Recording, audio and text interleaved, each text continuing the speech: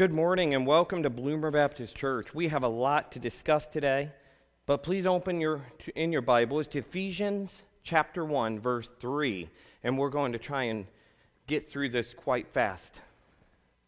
We continue today with what we started last week, a new series in Ephesians, building a new you. You are new in Christ, and God is working both in you and through you. He is building a new you. Through Christ's work, we are not just made new, but we're in a process of becoming who we are meant to be. We are justified and sanctified, saved by grace through faith, and becoming more like Him. You are His masterpiece, His workmanship. Ephesians. It's a book about our privileges or blessings as believers, as well as our responsibilities as the church. And a key word we discussed last week was body building, as the book of Ephesians helps to build up the body of Christ. Ephesians has been referred to as many names, such as the pinnacle of the New Testament, the church epistle, the Alps of the Bible, the believer's bank, the Christian's checkbook, the treasure house of the Bible, and a guide for spiritual health and maturity. In verses 3 to 13, which we'll be looking to over the next few weeks, has been referred to as the longest sentence in the New Testament. It does not look like it here today in the English, but in the Greek, verses 3 to 14 is one long, ongoing sentence.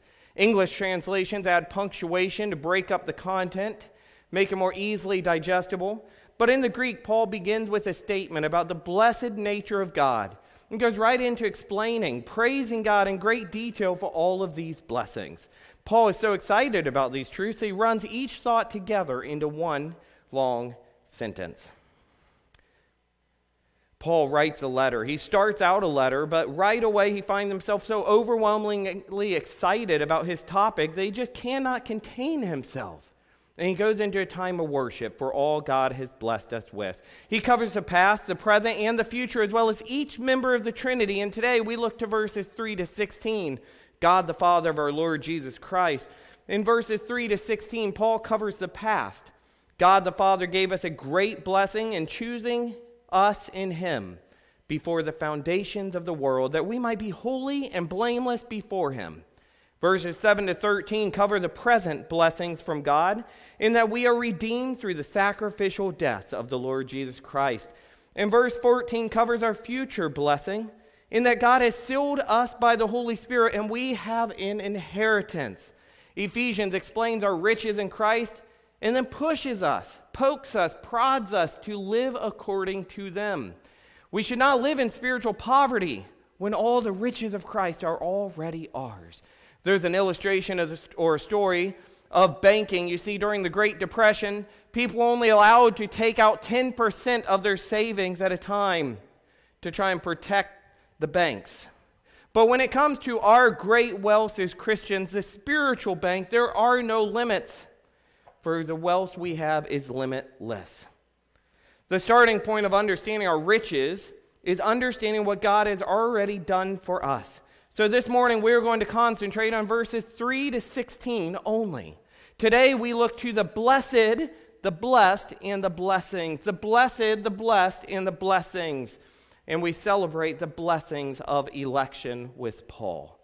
In Ephesians 1, 3 to 6, we read, "Blessed be the God and Father of our Lord Jesus Christ, who has blessed us in Christ with every spiritual blessing in the heavenly places, even as He chose us in Him before the foundation of the world, that we should be holy and blameless before Him. In love, He predestined us for adoption to Himself as sons through Jesus Christ, according to the purpose of His will, to the praise of His glorious grace, with which He has blessed us in the Beloved." Today we see the blessed, the blessed, and the blessings of Ephesians 1, 3 to 6. We celebrate election, being chosen by God, just like Paul. Today we look to God the Father of our Lord Jesus Christ. We look to the past, but we also see some of the present. Paul states that God is to be blessed as well as we have been blessed. And through Christ we have every spiritual blessing in Him and in the heavenly places. We are to bless God, for He has greatly blessed us. But the way we bless God is greatly different than how He blesses us. For us to bless him is to mean that we speak well of him, praise and glorify his name, remember his promises, and abide by his word and ways. God is due all praise and glory. This is our duty, his will, and our responsibility, for he has done great things. Psalm 126:3 echoes these words where it says, "The Lord has done great things for us, and we are glad." Paul continues with what I believe is enthusiastic worship of God for these blessings. As we look to number 1, we see his blessings to us.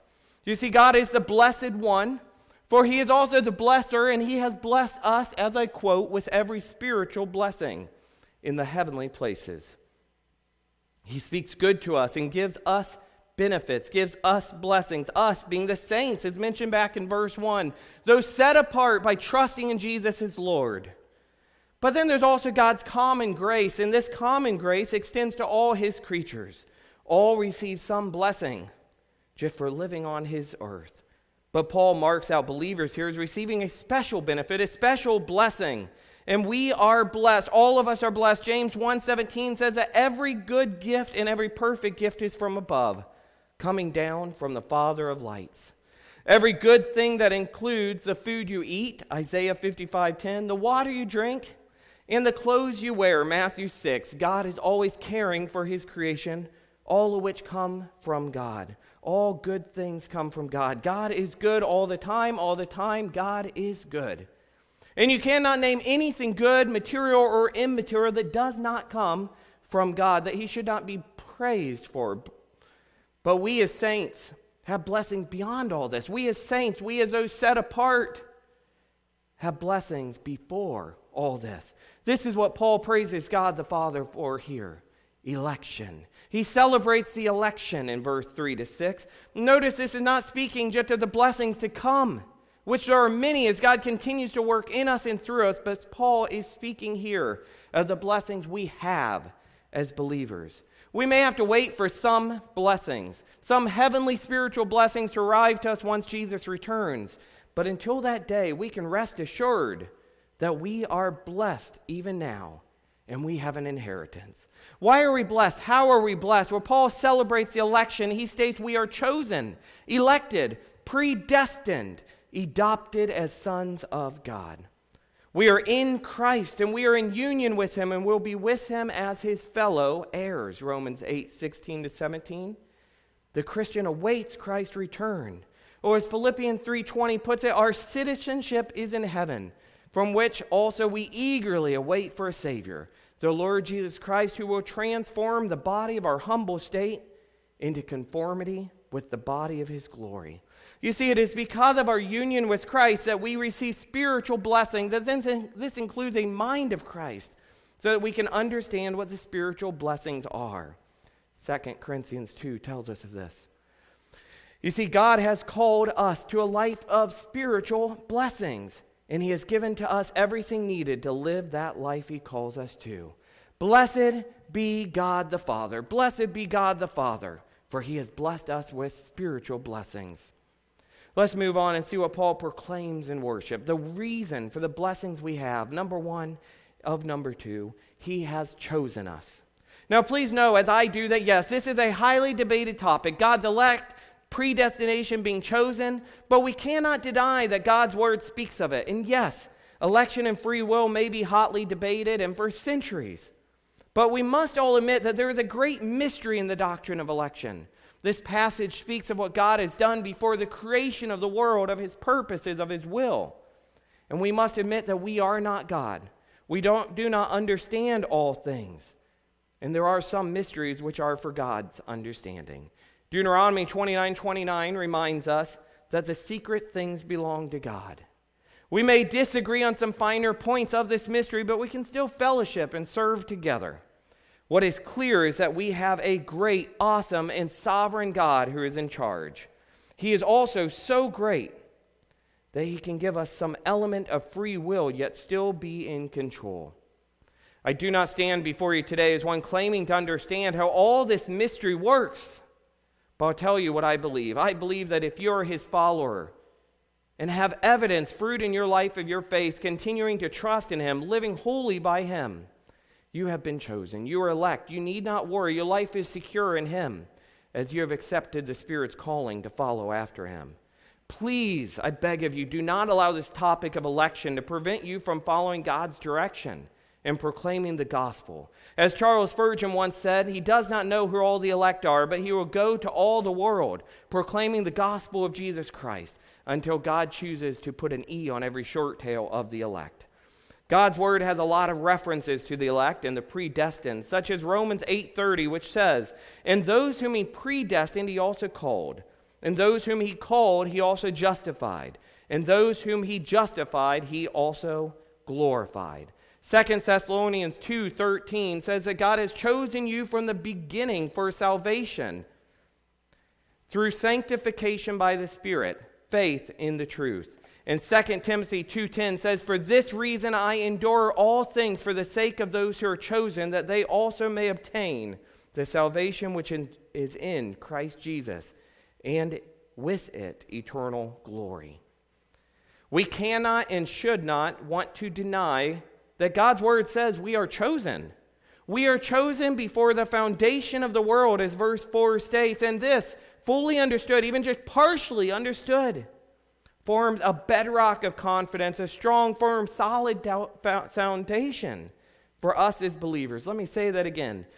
Fully understood, even just partially understood that we are chosen before the foundation of the world, forms a bedrock of confidence, a strong, firm, solid foundation for believers. As one commentator stated, "A God who chose you before time when only he existed will not leave you victim to the time and tides of life." God chose by himself and for himself us. God chose by himself and for himself us. God chose you, predestined you to be holy. You, me, saints, set apart and trusting in him, following him. It's not because of our goodness. It's not because God looked in the future and saw how good we would be or that we would earn our salvation. It is by him, for him, and by love, by choice. Paul says that we should be holy and blameless before him. You see, because of him, in love, God, while we were still sinners, sent his son Jesus on our behalf to die so that we might live. In love. To atone for our sins, he was a propitiation for us. It is because of Christ that we are saved, justified, but it is also because of him that we are sanctified and being made more into his image with each day. And a telltale evidence or sign of one's election is therefore holiness. It's seeing Christ in us. It's seeing that we are living set-apart lives, different lives, characterized by God's ways and not the world's ways. Righteous ways, not sinful ways, showing the hope that now resides within us and at all times, in all circumstances. We must praise him, praise him, praise him, just as Paul here is celebrating, praising him for the election. We praise him for we are the chosen. Are we living holy lives as he is holy? Are you? You were not saved just so that you could escape hell. You were not saved just so that you could get a get-out-of-jail-free card and continue to sin. You were saved so that you could live a holy and blameless life and be restored to the Father's eyes. Holy means set apart to God, just as the word saint means in verse 1. Holiness also may mean in past, present, and future. As we were set apart to God when he chose us, we are being set apart in the present as we more faithfully live for him, and we will be set apart in fullness in the future when we dwell with him in heaven. Let me say that again. We were set apart to God when he chose us. We are being set apart in the present as we more faithfully live for him, and we will be set apart in fullness in the future when we dwell with him in heaven. Blameless. Blameless means without blemish or spotless. The stain of sin is washed away, and this also indicates that we do not continue to go back to that non-holy way of living, that lifestyle of continual sin. We may struggle with sins, but we should never continue to sin. We should never live in this lifestyle, and we must flee from it and live by God's grace. Next, number 3, we see his purpose. We see God's purpose that in love, he predestined us for adoption. We are adopted to God as sons through Jesus for his will. This is his purpose. It is out of God's love that we see that we are adopted as sons. And this speaks of the relationship that he has called us to. God could have saved us from sin without making us his children, but in his love, he also marked us out in eternity past to be his sons and daughters. This adoption as sons and daughters of God is also what grants such privileges and responsibilities and inheritance. And this should be an awe-inspiring, astounding thought that you are adopted as his sons through Jesus. Paul says of this, "For you did not receive a spirit that makes you a slave again to fear, but you received the spirit of sonship." And he goes on, or we read that by him we cry, "Abba, Father." The Spirit himself testifies with our spirit that we are God's children. And in Galatians 4 we read, "Because you're sons, God sent the Spirit of his Son into our hearts, and Spirit who calls out, 'Abba, Father,' so that you are no longer a slave, but a son. And since you are a son, God has made you also an heir." Do you have a spirit of adoption? Do we sense that God is our Father? Do we think of him and address him as our dear Father? Have you received him as such? John 1:12 says, "Yet to all who received him, to those who believe in his name, he gave the right to become children of God." James I. Packer considers our grasp of God's fatherhood and our adoption as sons of daughters as an essential importance to our spiritual life. And he says, if you want to judge how well a person understands Christianity, find out how much he makes of the thought of being God's child and having God as his father. If this is not the thought that prompts and controls his worship and prayers and his whole outlook on life, it means that he does not understand Christianity very well at all. For everything that Christ taught, everything that makes the New Testament new and better than the Old, everything that is distinctively Christian as opposed to merely Jewish, is summed up in the knowledge of the fatherhood of God.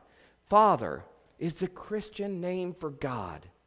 Have you thought about this? Have you thought about how it's such a blessing to be adopted by God as sons, and we can cry out to God, the Lord, God of all creation, as Father.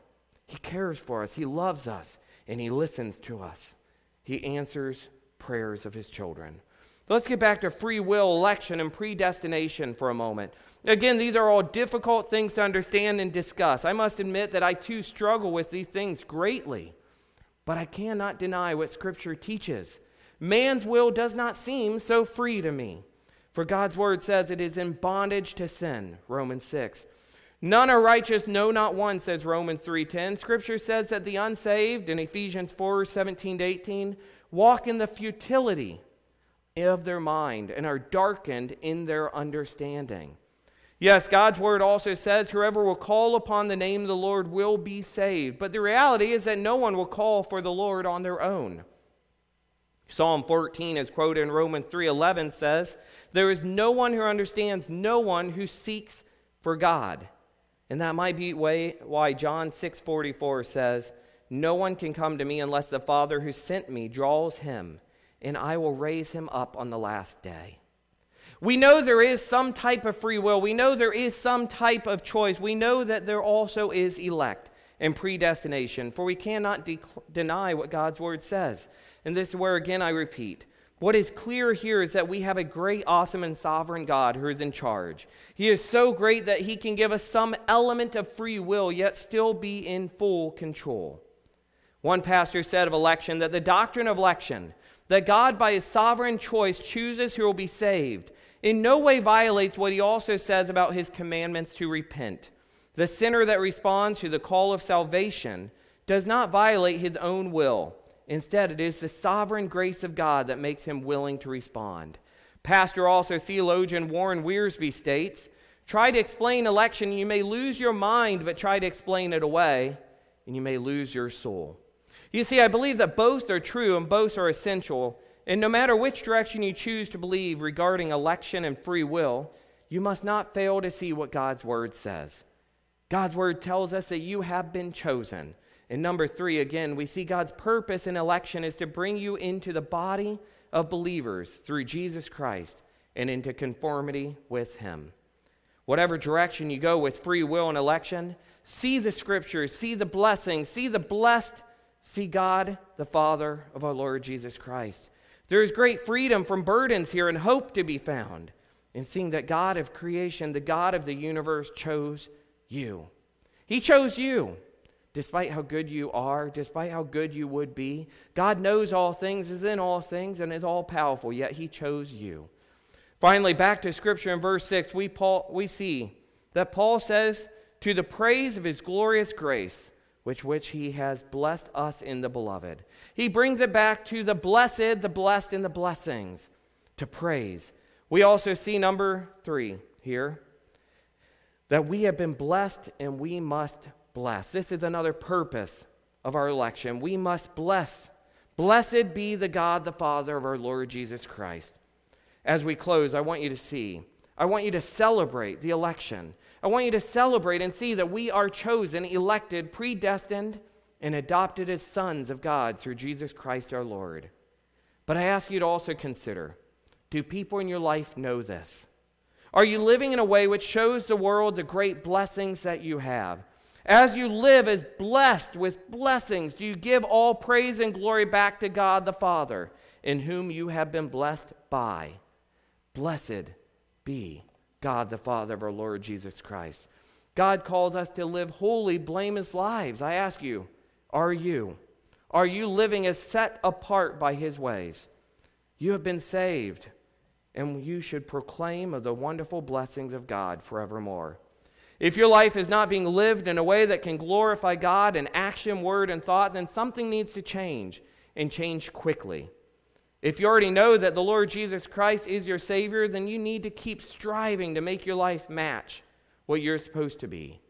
Make sure you have someone praying for you and holding you accountable.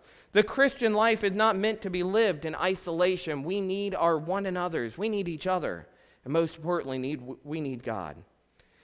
Is God speaking to you today? Is the Holy Spirit speaking to you? Do you not know if you're saved? Well, then I plead with you. God pleads with you to plead with him. Extend an offering to him and ask him to save you. Ask him to extend his grace and mercy to you and save you. Then come see me. Come see a deacon. Come see a pastor. Come see a friend in Christ to celebrate and disciple you. You don't need to worry or even think about whether you are one of the elect or not. God knows, and that is what counts. Your very willingness to seek him may be a demonstration that the Holy Spirit is working on your heart. God, the Blessed One, has blessed us with great spiritual blessings in Christ, and by choosing us in him and adopting us as sons. Blessed be God the Father of our Lord Jesus Christ. This is one of the great riches we have in Jesus Christ. Let's live according to these things. Let's pray, and we'll close with a song. Lord, we thank you, for we are chosen, and may we proclaim these things forevermore. Amen.